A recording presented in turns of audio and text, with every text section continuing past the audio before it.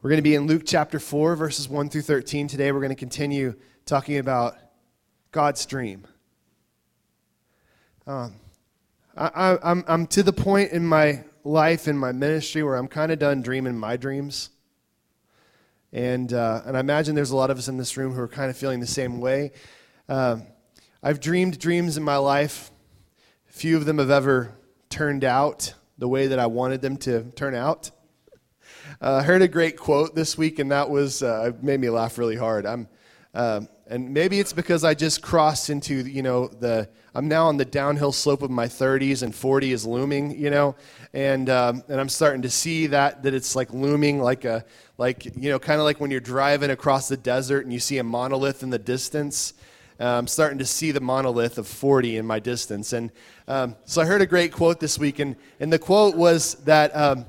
This guy who was speaking, he said that he thinks that basically what midlife crises are is up to the point of the middle of your life, you lived with this expectation of what could be. Then you get to the top of the hill and you see that what's on the other side it's just the other side, and it looks not that much different than what you've been doing your whole life, and that gets depressing. And in fact, the old children's song, "The Bear Went Over the Mountain to See What He Would See," you remember that song?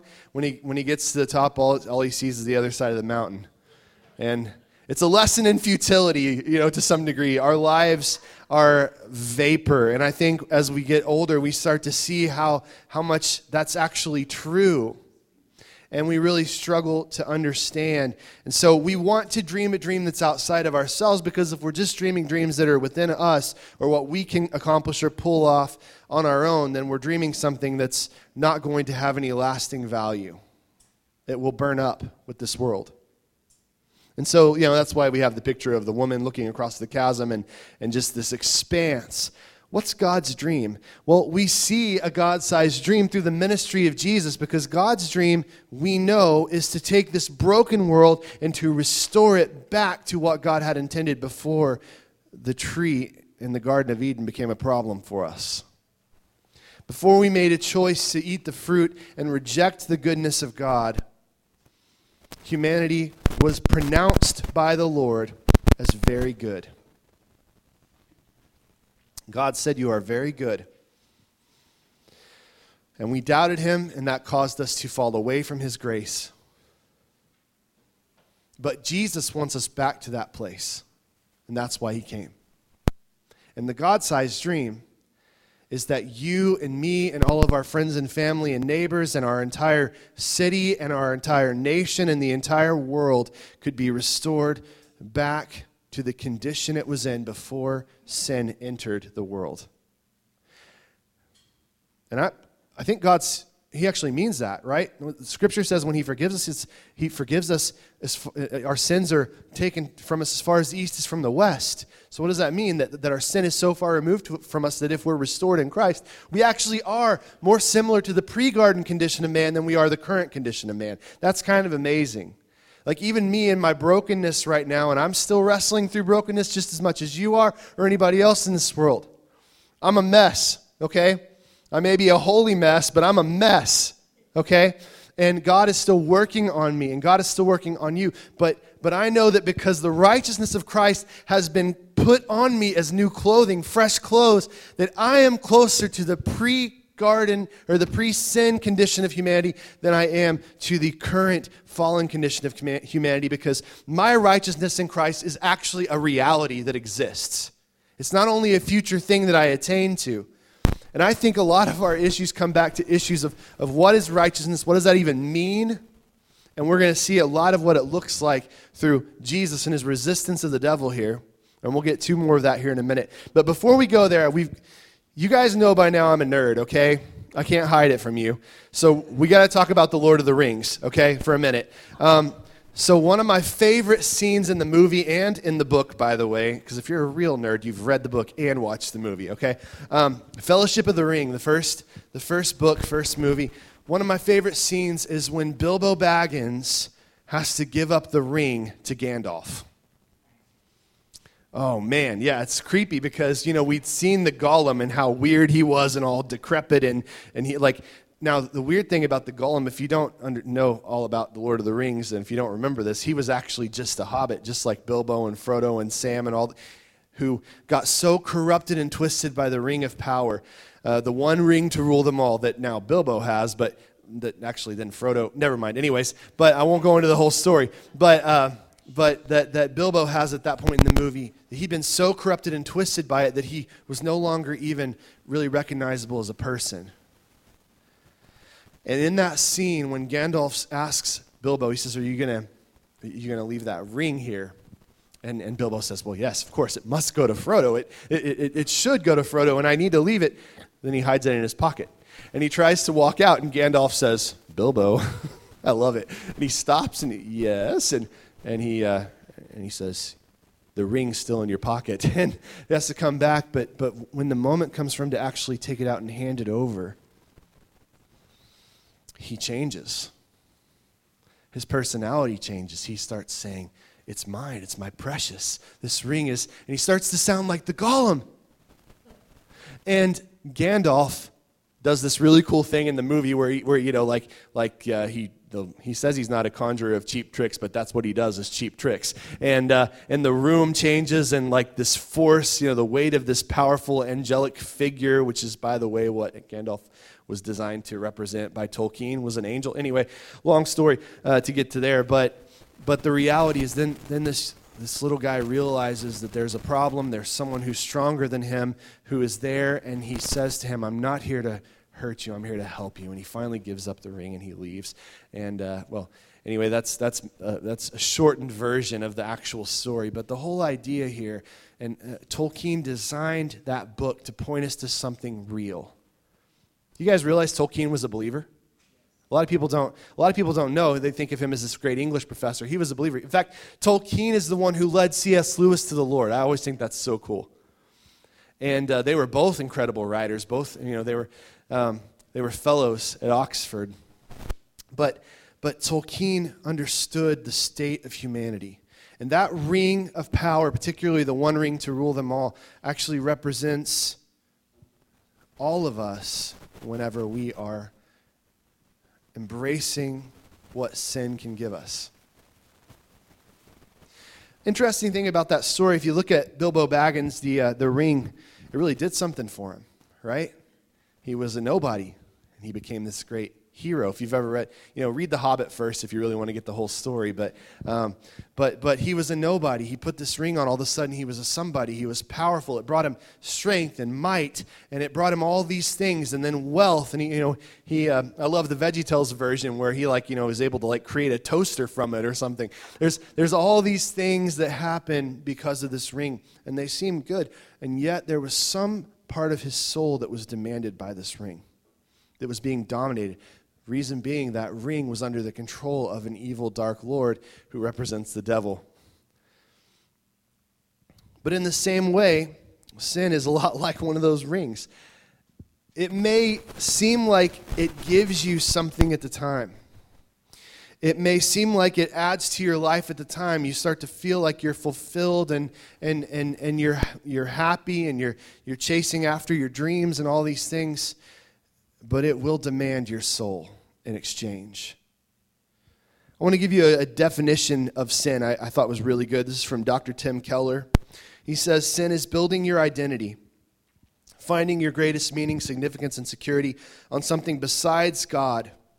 Everyone centers his or her life on something, and whatever that is becomes by definition and function your God, something you adore and serve with your whole heart, and your Savior, something you have to have in order to feel spiritually and emotionally significant and meaningful. So even the seemingly most non-religious people are living lives of worship, working for their salvation though not expressing it so to themselves. Everybody understands this idea of sin, whether we can express it or not. But the Bible, the word in the Bible, really, if you go back to the original meaning in Hebrew, it just means missing the mark. It's like if you shoot an arrow and you can't hit the target. So every time we miss the mark, we've sinned. But ultimately, what's the mark? The mark is the holiness of God. But even in this world, because we've we've run away from the holiness of God. Most people won't want to acknowledge the holiness of God as our mark. So then we've made society our mark. So then what is sin? Not reaching up to societal standards, not buying into the societal narrative, not being a part of the right political party. We could go on. But understand that sin in the culture essentially is that. So the problem is, not only can we not live up to God's standard, now we've set a lower standard, culture, and we can't even live up to that standard, and we're a wreck. Because I will set up even my own standards in my life, and I realize that I can't even live up to my own standards, thus the midlife crisis. My life isn't what I thought it was going to be. That's a real bummer unless you believe that you are a child of God and that your future is to be in the kingdom in the holy city. I mean, you don't need a bucket list when you know you're going to live eternity with Jesus. You're not going to miss out on an experience in Christ if you actually believe that. The problem is so many of us are living like this is all we have because that's what we really believe in our hearts. And so for us, sin is not living up to whatever expectations we've set for ourselves. But our bigger problem, of course, is that because we've chosen to build our identity on earthly things rather than on God, it creates a whole new spiral for us. Because let's just say that the world and material things and the devil are not nearly as kind of masters as Father God.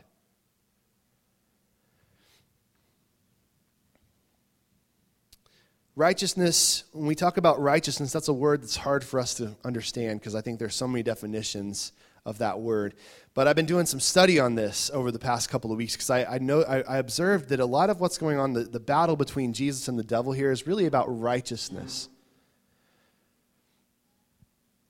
In righteousness, if you look at the biblical concept, it's not so much about moral purity, and that's oftentimes what we think of when we hear the word. We think, well, I'm righteous because I'm morally pure. You see, because we want to make it into something that we can somehow attain to. That's kind of the nature of humanity. We ever since the Garden of Eden, we said, well, God said, don't do this, but the devil said, well, if you do that, you can get it for yourself, right?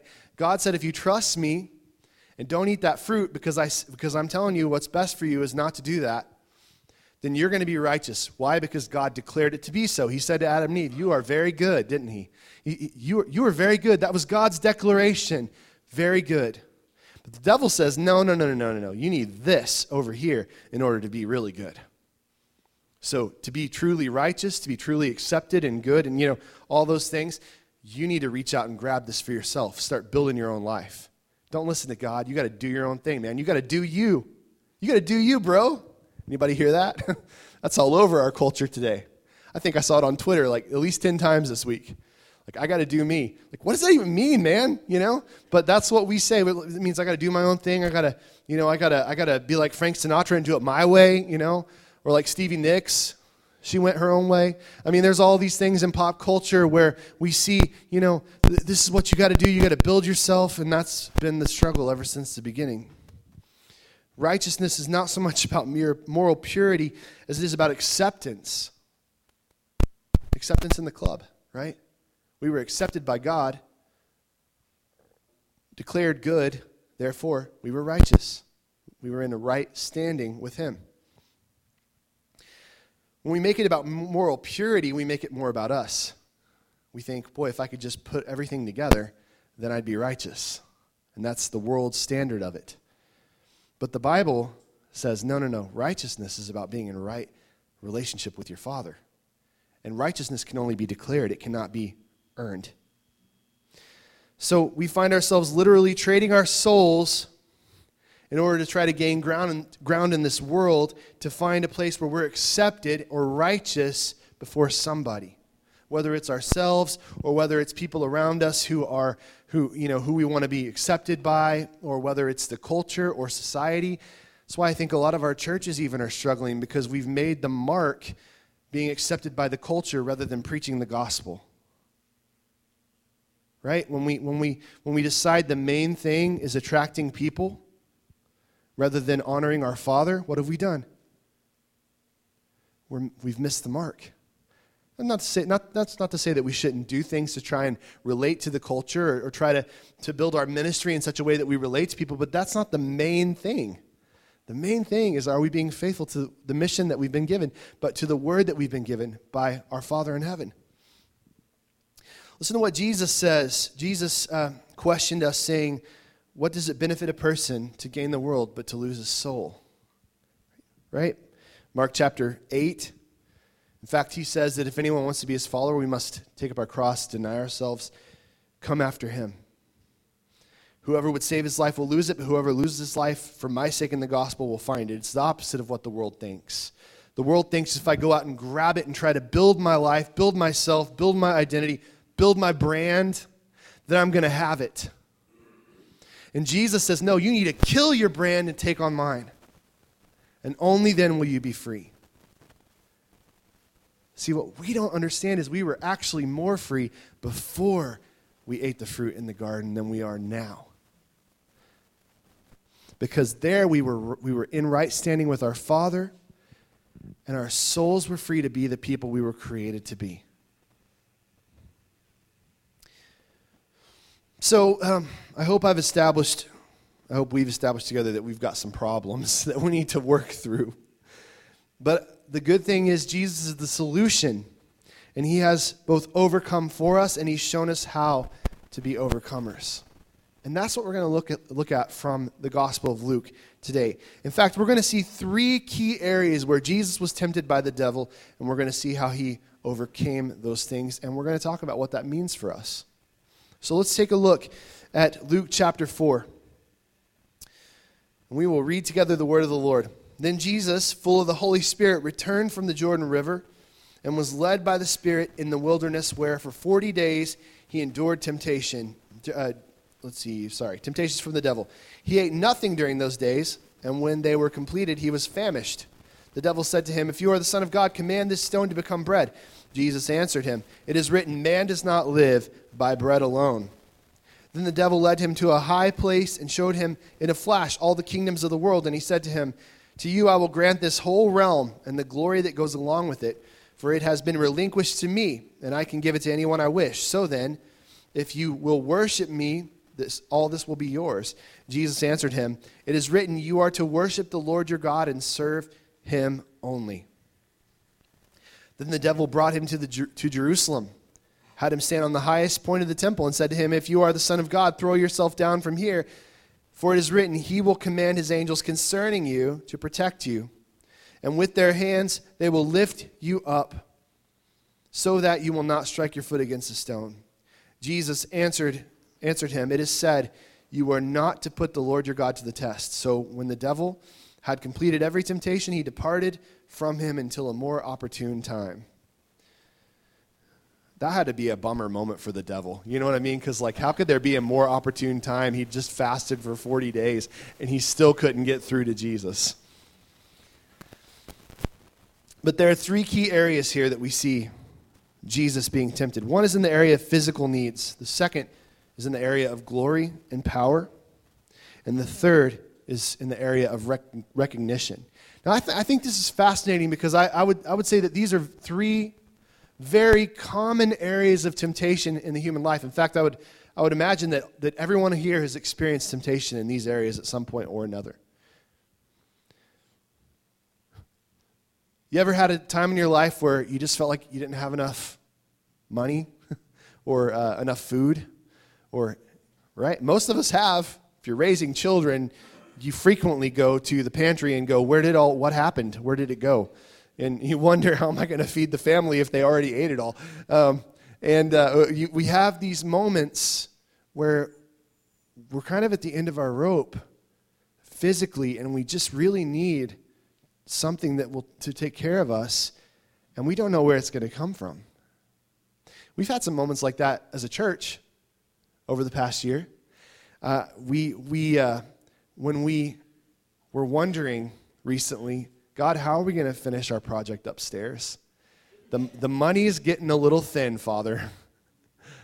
And you know what happened? Our electrician calls and says, "I'm donating my work to you. $12,000 worth."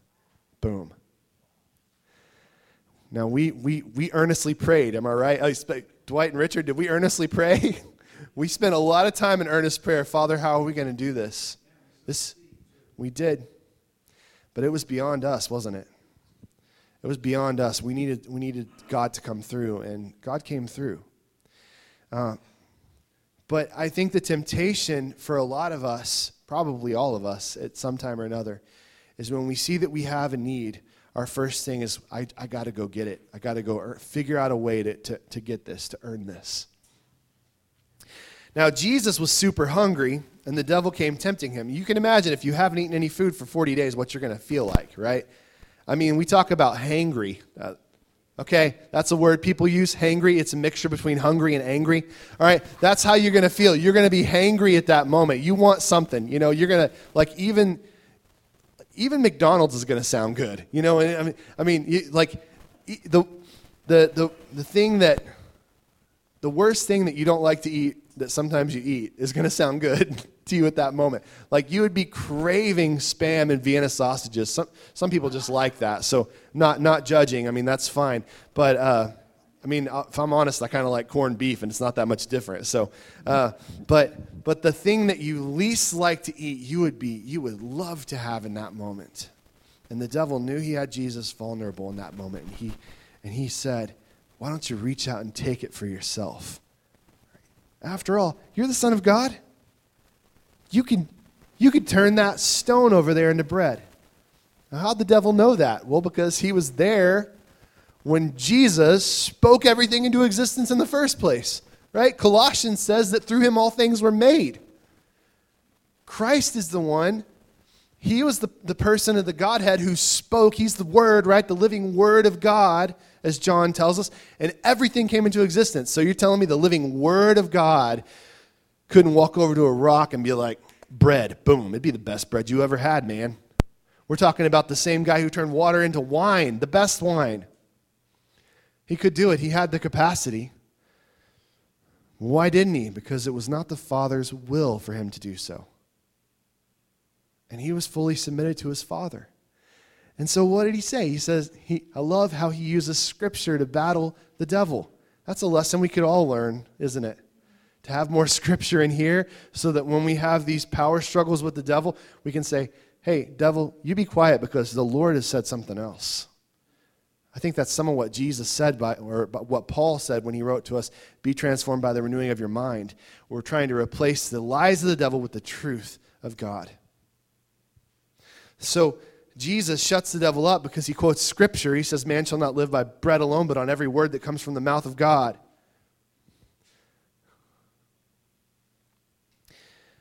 Now, Jesus was really hungry, and he resisted. Our father Adam had all the food he could ever want, and yet he went for the one food that was forbidden. Do you see how Jesus is the reversal of Adam? Jesus he had reason to want to eat. It had been 40 days. Adam and Eve were surrounded by abundance, and yet they went to the one thing that God said don't eat. You see how Jesus is reversing the curse here? We have to remember that it's not only the death of Christ that saves us, it's also his life, because his obedience to the Father is what unlocked the key so that he could be holy, so that he could take the penalty for sin for us. So Christ is living out the life that we are supposed to live, but we never have been able to. He is actually doing what Adam was supposed to do. Like Adam in the garden was supposed to tell the devil, you get out of here. God said we could eat of all these other trees. He just said that we're not supposed to eat from this one, and we trust him. That's what they should have said, but that's not what they did. Jesus, on the other hand, did exactly what Adam should have done. And he did so under a lot more pressure. Like our first father Adam, our tendency is to fret and strive after what we need rather than trusting in the Father and seeking him. Right? We struggle with that. But Christ has overcome in our place. It's good to know. The second thing, the area of glory and power. Jesus knew his true place, right? He knew who he was. He knew he was the Son of God. In fact, we just talked about this last week. The Father came down on him. The Spirit came down, or the Spirit came down in the form of a dove, and the Father spoke and said, "This is my beloved Son." If Jesus had any doubts, by that point, he had no doubts. And I kind of think he didn't have any doubts. But hey, he was fully human, so there could have been moments where he was thinking, "Father, am I really who I think I am?" You never know. But the Father had fully affirmed who he was. Fully affirmed. He knew. Not only did he know it in his heart, but it had been declared and it had been clearly shown. So he knew. And he knew that his place was perfectly secure in the Father. So the devil, though, tried to reach out to him and say, "Hey, listen, Jesus, you know who you are. You're the Son of God. Why don't you just take your glory? Take your power. It's rightfully yours anyway." Actually, the devil said, "Hey, listen, it's mine. The Father gave it to me. So you can just come over here and worship me. I'm going to give you all my stuff." But Jesus knew who he was, and he knew his place was secure in the Father. And so, of course, he looks at the devil, and he says, "You are to worship the Lord your God and serve him only." Again, saying to the devil, "Hey, not the proper timing, devil. Did Jesus have glory and power? Absolutely, Jesus had glory and power. But it wasn't his time to reach out and seize it. He was waiting to be glorified by the Father."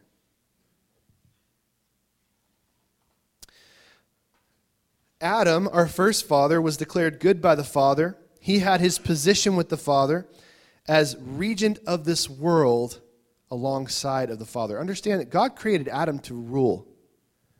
He created Adam to rule and reign. He was designed to steward God's kingdom on earth. And that hasn't changed for us as humans either, by the way. We are still called by God to rule and reign alongside the Father. It's just that we're so messy with sin that it isn't going very well. We're having some problems around here.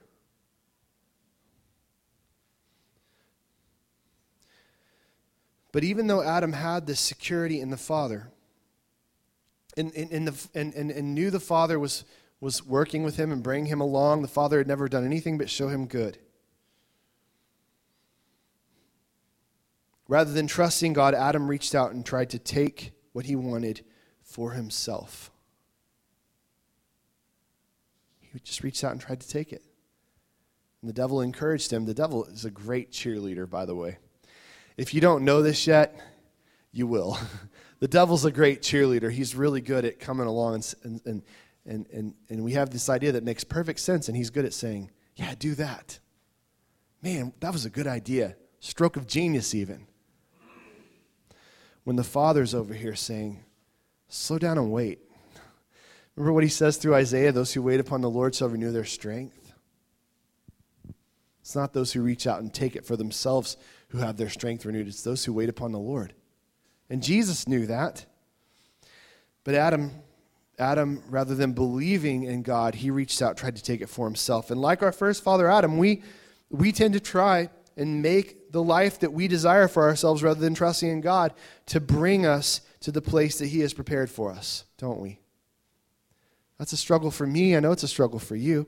We see something that we want or we see some lifestyle that we desire and we think, "Man, I really want that." And instead of just like going to the Father and be like, "Hey, Father, is this something you want for me? And if it is, would you reveal it?" And we seek him and pursue him. A lot of times we just reach out there and say, I got to get my glory. I got to get my power. I got to get the stuff I want now. Rather than trusting in him. But Jesus resisted this temptation. And he realized that it was actually a temptation of idolatry. Same is true for us. We tend to make idols, objects of worship, out of all kinds of things in this world. Things that aren't God. And we elevate them to the place of God in our lives. Whether it's relationships or whether it's, celebrities or whether it's wealth, cars, lifestyle choices. we tend to idolize these things. And then we get to this place like in that definition of sin that we read from Dr. Keller, where it's like our life depends on getting that thing. Which again explains the midlife crisis, because we didn't get it yet. And we're halfway through. And we're passing our prime, and how are we going to get it now? And then we get depressed. Only in Jesus can we be victorious and be brought to the position in the kingdom we were actually created for. Think about it. We were created to rule a heavenly kingdom. We were. A heavenly kingdom on earth with God. And then this is a great question. Why then would we settle for a perishable one? That's what the devil offers us. He offers us shiny things. He's like, hey, look, this is really pretty. Hey, I'll make you rich. Hey, I'll make sure you get that house you always dreamed of. The one with in the Country Living magazine with the white picket fence and the horses. I'll give you the stuff you want if you'll just worship me, bow down to me. And you may say, well, I've never bowed down to the devil. Anytime you bow down to human nature, you bow down to the devil. Because the one who's declared over us now is not God, it's the devil. Whereas God declared over us adequacy and acceptance, the devil has declared over us inadequacy. And we now feel that we have to strive in order to be right. We've got to add things to ourselves because we have a shattered reality in the devil and in our first father, Adam. And we realize it deep down inside, and now all we're trying to do is fill in the gaps, but it's not working. And at some point, what we're going to realize is the kingdom the devil offered us is going to go up in smoke. Everything the devil can offer us is perishable because his rule and reign is perishable. The day is going to come when the Father is going to speak. In fact, Christ is going to speak. In fact, Revelation tells us Christ is going to come on a white horse, and he's going to open his mouth up, and it's going to be like a sword, and his word is going to demolish anything that is in opposition to the righteous glory of the Father. And the only way that we can be in a position where we are not sucked up with the imperishable, with the perishable kingdom of the devil, is if we've been set right with God through Christ, and we are now with him in the imperishable kingdom. So along with this delayed gratification often leads us to truer gratification. Instead of just reaching out and grabbing everything that we want, we wait for the Lord. Instead of making our lives about building a kingdom for ourselves here on this side of eternity, we give ourselves over to the kingdom of God. And we know our place in Christ is secure if we're in Christ. And the last thing that he tempts Jesus with here is recognition. Now that's something I feel like we deal with a lot lately. And you may read that statement there and say, what do you mean recognition? But the devil essentially says, hey, you're the Son of God. Throw yourself off this building, and the angels are going to come, because the Bible says, I love it how the devil's like, the Bible says that he will give his angels charge concerning you. So you throw yourself off this temple, there's all these people down there, they're going to see the angels grab a hold of you, and you're going to be recognized for who you really are. I can't tell you how many times I've faced that temptation in my life where the devil said, don't you want to be known? Don't you want to have a legacy? Don't you want to be YouTube famous and go viral or become a meme or something? Like young people, you feel me, But like maybe some of us don't care so much about that. But guys, I really want to go viral someday, at least once, one video, And I don't mean like the flu. I'm talking like viral on the internet, where that's where everybody sees your video, okay? But that's a real thing. And like the devil will come and say, hey, if you would just I've heard the devil say, hey, if you would just pull your punches a little bit with the message that you preach, maybe you'd be a little more popular. Maybe if you watered the gospel down just a little bit, you'd be more tolerable. You'd draw more people, or people would, listen to your podcast or whatever. You ever heard that voice? And maybe not the exact same voice that I hear, because, obviously I'm a preacher, so I'm going to hear it from a different angle, but I think we all hear that at times, we want recognition. We want people to notice us.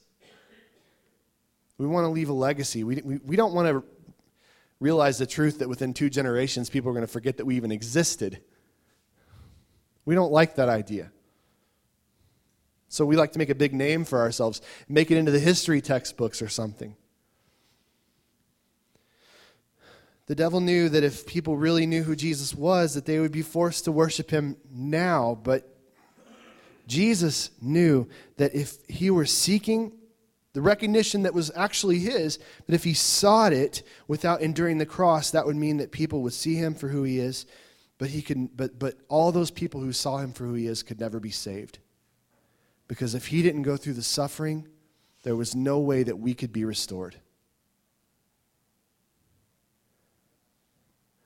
Now, I got to tell you, I don't think I've ever made a decision that carried as much weight as what Jesus made here. Because if he were to do this, he would completely derail the Father's plan to redeem the world. Jesus knew that even if no one else believed in him, this is really important, so hear this. Jesus knew that even if no one else believed in him, his Father did, and that was enough. I don't need this world to believe in me.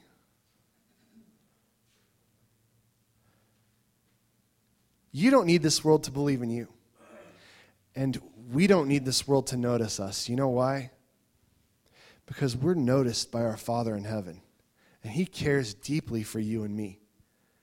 We may come into this place and feel like we're a little insignificant speck in this world.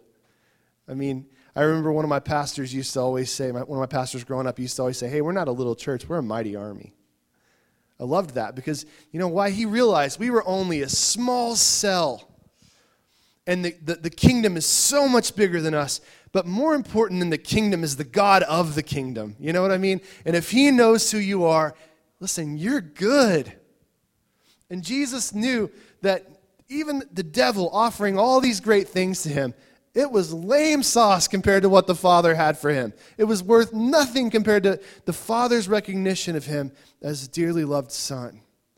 And I want to encourage you with something that just like Christ is dearly loved Son, that if you're in Christ, you too are dearly loved Son and you're in the Father. Son or daughter, by the way. It's not only for boys. God always planned for Adam to be at his side, our first father. He intended to glorify Adam more and more as Adam grew in grace. Right? I 100% believe that was God's intention. He wanted Adam to grow up to become what Jesus showed us people were supposed to be like. But because Adam reached out to try to grab his own glory, it derailed everything for him. And rather than trusting in God, he began striving after what he thought he had coming to him. And this ultimately destroyed him and the entirety of humanity after him. You see how reaching out to try and grab it for ourselves rather than trusting in God, even though that seems like the right thing to do in the moment, actually completely derails everything good for us. So like our first father Adam, we are often obsessed with this thing, this recognition, the idea of a humble, unrecognized existence is really difficult for a lot of us to swallow. And even if your aspirations aren't like widespread fame, like you're not like, I want to be the next Audrey Hepburn or something like that. Even if that's not your aspiration, most people at least want a good reputation in their community or to be well known where they live.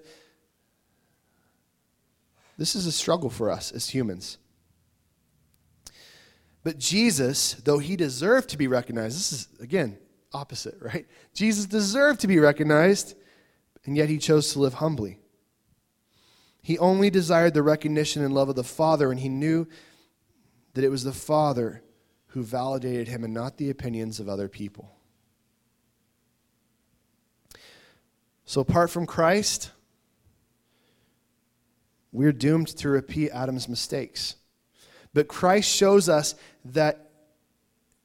he shows us what God intended for humanity. And that was that we would be overcomers of sin. Overcomers of the devil's temptation. How do we know that? Because we know that Christ is the ultimate man. The Bible calls him the new Adam. Why? Because he was called by God to be what Adam was supposed to be but failed to be. And only God could do it, right? We know that only God. Isaiah, remember we mentioned this last week, Isaiah said that the Lord looked out and he saw all the injustice, he couldn't stand it, but he also saw there was no one who could bring salvation. So Isaiah says his own arm brought him salvation. God himself had to do it. Only God could do it. In fact, only God could take the wrath of God and survive. No one else could do it. So what was the only possibility? Well, the only possibility was that 2,000 years ago, God would take the form of a human being by being born in the most humble place possible and placed in a manger and raised by human parents and lived a life much like the rest of us, but always holy and good and never sinning, never once missing the mark, always doing the right thing. And he deserved he was righteous and he deserved the love of the Father. And yet what did he receive? He received God's wrath because God poured his wrath on him in our place. Jesus took the wrath that we deserve so that he could then raise us up to the place of righteousness with the Father. So that we can, like him, oppose the devil and all of his lies that try to take us back down the old path.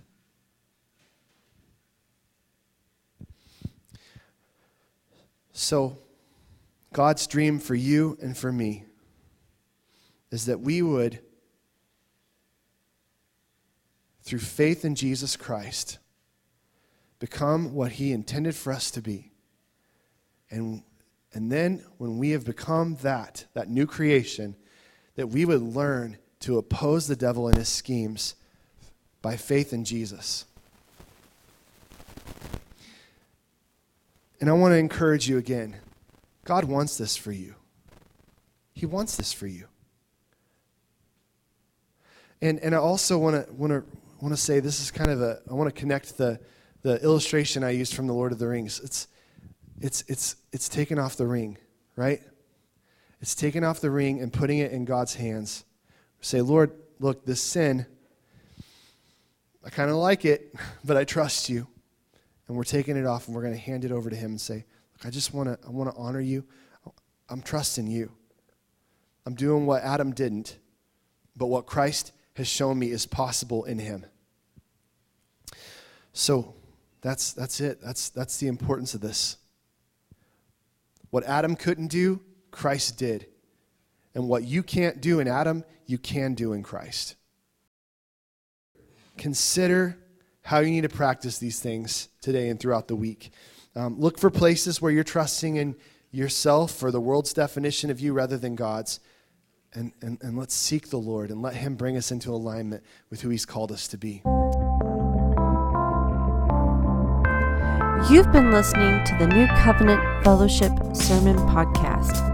If God spoke to you, or if you'd like us to pray for you, you can email Pastor Nick directly at nick@newcovenantokc.org. If you'd like more information about our church, you may visit us on the web at newcovenantokc.org. We can't wait to hear from you.